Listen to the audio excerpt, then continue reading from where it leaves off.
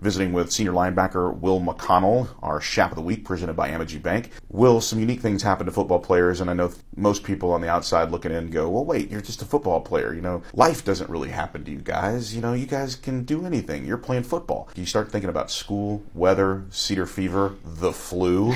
Flu-like symptoms is something that the broadcasters picked up in a certain game played by Michael Jordan not too long ago, but probably before you were born. Did you hear anything about Michael Jordan's performance with flu-like symptoms before this last game on Friday night? So that was the first thing my dad talked to me about. He pulled me, or I was, dying in my bed. He came in, he's like, you know the Michael Jordan story? I was like, of course I've heard the Michael Jordan story. So yeah, I tried to play like that. Didn't really be as productive as I wanted to, but I think a lot of people can look at what you and what Henry Smoger were going through that week and just kind of understanding that, hey man, we like you guys, but don't get on our bus. What was that experience like, going to a varsity game like it was Pop Warner all over again? It really did feel like a Pee Wee game. Me and Mr. Smoger or me and the Smogers are really close, so it was good to get back in the car. It was like we did that. It was sixth grade. Me and Henry, the first year we played tackle football, we were too big for Pop Warner, so we played a St. Stephen's League. It felt just like old times. It was so much fun.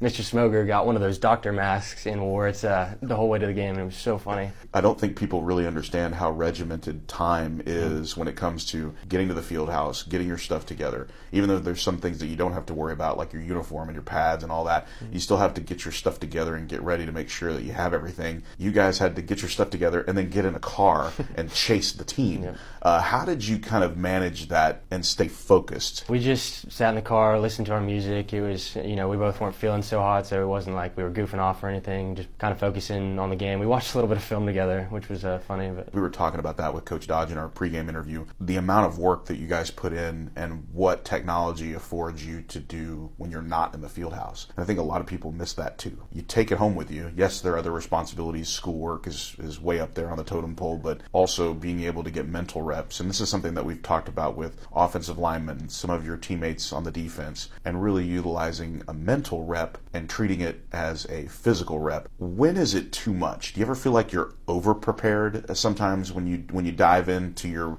week to week? Not necessarily. Sometimes, like right before the game, like I don't really like to watch film. I just kind of like to think about, going and knocking some heads in and not getting worried too much. Sometimes if I get too focused in, I'll start getting nervous. I don't really like to play nervous. I like to just play fast and let loose, and so it's just nice to kind of relax and just chill before the game. You've been a Westlake guy for a long time, since the fourth grade, so you actually have that experience. Some of your teammates have the same experience. Some of your teammates don't. Some of your teammates have moved in here for their high school years and some in middle school. Is there an advantage of understanding the relationship from your time in Pop Warner, or whether it was this St. Stephen's League, or even in middle school, where you can recognize the dynamic and a new guy comes in and you can actually really help them and indoctrinate them into what I would call the Westlake standard or Westlake way quickly and kind of make them feel welcome? Is there something that's kind of embedded there that was there before you got there, or is it something you just understand over a certain amount of time? I feel like it's something you understand. Obviously, my experience with bringing like a new guy is definitely a number 25 Hunter Hinault. Him being a sophomore, I felt like he looked up to me and Braden, even though obviously we hadn't played a game yet. And so we just kind of like messed with him a lot, tried to bring him under our belt as much as we could. It's unique in the linebacking core because you have Jake Ellinger, 2-year starter captain. You have guys that have played here like Lance Duran, the all-time leading tackler at Westlake. That position has been played by a lot of good players. And you start thinking about from, even the Brecken Hagers of the world. I think it's such a storied position in a lot of programs, and Westlake's not lost on that. I think people pay attention to the other side of the ball a lot, but not since the arrival of Tony Salazar. If you can, put into words what you and Braden are going through as first-year senior starters. I'm liking it a lot to what Ryan Lindley is going through. You only have 1 year, and that 1 year to shine is pretty important. How do you keep that in perspective? So obviously last year I got to see the Jake Ellinger defense. Him take over the entire defense. There was one point last year when I think I saw him yell at a corner to do something different. It was such like a blessing to me and such a important part of how I play today to see him just take over the defense. Obviously, I'm no Jake Ellinger. I'm not 220 pounds, whatever he is, so I can't play like him. But I try to be the leader that he was as much as I can. Explain how that's a mental approach and how knowledge plays into that, so that you can teach on the field. My mental approach is like I have to get the D-line always ready to go. I'm pretty much yelling the entire game. What you can't see. We get everybody set first, and then I start going through all my progressions of, is that guard light, is that tackle light, what do we think he's doing, what do they run out of this formation, and stuff like that. I think Coach Dodge he had a quick one-word answer when I asked about how does the defense prepare for a certain type of offense. We saw last week that Wesco East wanted to do some things, and I think the game got away from them, but we did see late in the game what they could do and what they've done to that point. Brandeis, you have some experience with them. You obviously know what to expect because of the game last year. But with this, he had a one-word answer. It was your eyes. Look with your eyes. Look beyond what you're trained to look for. Look for what's going on in the moment. And I think, Will, that's something that's never lost on me as a commentator, a broadcaster, or an observer. What you guys are able to process before the play even happens is such a vital part of your success. There's a lot of things that they do that they're super small and not too easy to notice, but once you see them, you just like the ball is coming right here, or they're running a counter, or they're running power. Things that their O-line does, it really helps us because I feel like they give it away a little bit. All of the preparation, all of the diagnosing, even some of the math that you might be able to do. Does the preparation coincide with being a good student? It does, until you're in your 7th period class from a 5 o'clock wake up. That is something that's always really remarkable. I don't know if anybody else practices as early in the morning, and I started thinking about it when morning practices started to become a thing. I thought, wow, that's really smart. Get out of the heat, number one, but also play under the lights.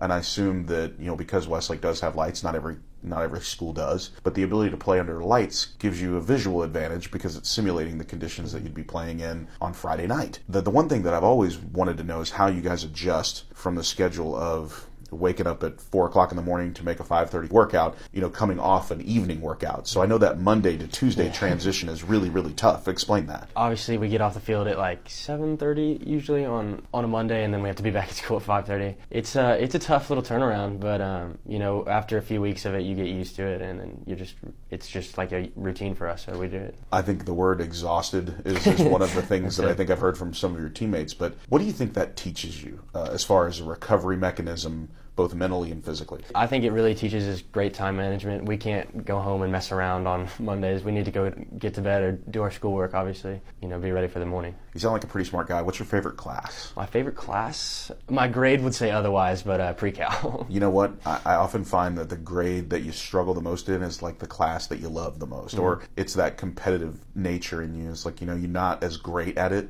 at least from an athletic standpoint. You're like, well, wait a minute. I know this material. I know what to do. What did I miss? And you get uber competitive. I've often wondered, especially this time of year, going into December, you got finals looming, coming off of Thanksgiving. Does the competitiveness on the practice field kind of lean to the classroom, or are you all just kind of one big study group? You don't want to be the kid that, our group of buddies is making fun of for having the bad grades. Yes, I'd say that it's a little bit of both. I look at your evolution as a player, being a JV call-up your sophomore season and experiencing the 2017 run, and then being a part of the 2018 ball club and enduring all of the adversity, losing your center, losing your running back, losing, obviously, during the semifinal, losing Sage. There's a lot of things that kind of occurred last year that really were shell-shocking. And I wonder, does that help your development? Does that help fuel the attitude into next season, that so many guys remember what that was like? It definitely helps with my maturity. Going through stuff like that, you can never predict that. And we always talk about things that we can't control. And obviously, losing all 3 of those guys, you're just like, wow, that sucks. Like, we can't, they were such a vital part of our football team. It's almost like a grow up and you buckle down and you do as hard as you work as hard as you can to make up for, the losses of them. And I think also it helps you become a better teacher. That next group of guys really don't have the bearing that you have. And you say, hey, look, I watched these guys go down, and it really affected our ball club. And yeah, we might have won a game, but who knows? We're left with that, that question mark. I think it makes you a better teacher the next year as an upperclassman. Yeah, I agree. Connor actually used that in one of our team meetings when we talked to the team for a little bit. We were all wondering what could have been if we had those three guys. I think this situation with Will McConnell is a unique one because as our Chap of the Week, we get to ask you some really interesting questions that dive into how you get ready to play and what kind of makes you run on the football field. But there's a moment in your career that I don't think anyone was expecting, including you. So we get to the end of practice in fall camp, and the captain elections happen. And some of the familiar names that you expect to be captains, Mason Mangum, Leo Lowen, Sage Luther, all of those familiar names are coming out, Connor Halverson. What in the world was going through your head when Will McConnell's name was announced as a captain? During the spring, Leo and Sage had to play baseball, so they couldn't really work out with us. And I feel like everybody was looking up for someone. Even Austin McClendon couldn't play because his ACL was still hurt. So I think everybody was looking around for somebody to step up. And I feel like I took over the defense on spring ball. I wasn't ever expecting to be captain, but there was always this slight hope. And then, of course, I'm sitting down on the ground. I remember it super well. They call 5 names. The 5th name is Connor Halverson. And so I'm just there's no way they're going to do 6 captains. And so I'm just oh, I'm not bummed out because I wasn't expecting it. And then he looks back at the paper and then says Will McConnell. And I'm pretty sure my jaw hit the floor. What was the teammates' reaction? I looked around at my buddies and they were like, I told you. And then a lot of smiles and just, everybody was happy. I always look for teachable moments with Coach Dodge. We talk about, hey, this moment in this game, while it might seem like it doesn't matter, it's definitely something that we can use to teach. I think he uses people like Ryan Lindley as, hey, look what he's doing. He got dealt a bad hand, something that he couldn't control, and he's balling out every single week and making the most of it. I think you're doing the same thing, even when you're limited by being banged up a little bit or the flu gets you down, you're still going out there. But I think naming you captain sent a message to the rest of the club that says, hey, if you work hard and you kind of own a role, you find it yourself, you're not waiting around for somebody to give it to you, you'll be rewarded by being a leader on this ball club. Do you feel like that was that kind of affirmation that not only did the coaching staff recognize it, but your fellow teammates recognized when Sage and Leo and all these guys that we kind of looked to were playing another sport, we kind of looked around and you didn't look around, you just took over.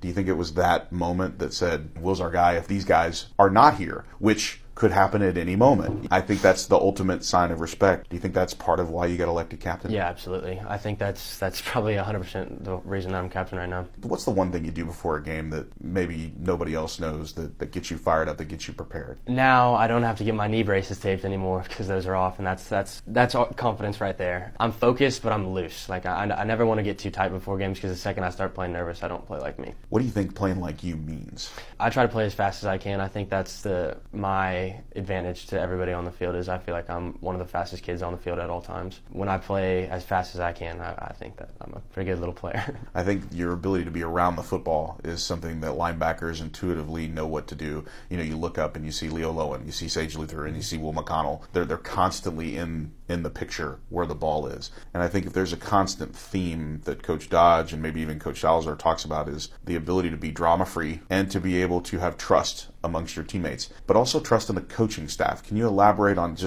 what those relationships are like, especially on the defensive side of the ball? Yeah, so on defense, we're all buddies. We all hang out on the weekends. We're constantly together. We're so blessed to have the coaches we have. Coach Cody has been just an absolute dream to us since he got here. Coach Salazar, obviously, we've known him since 7th grade, and Coach Salazar likes to talk about that all the time. It's the defense that we've known forever, and it really helps us trust in what we're doing.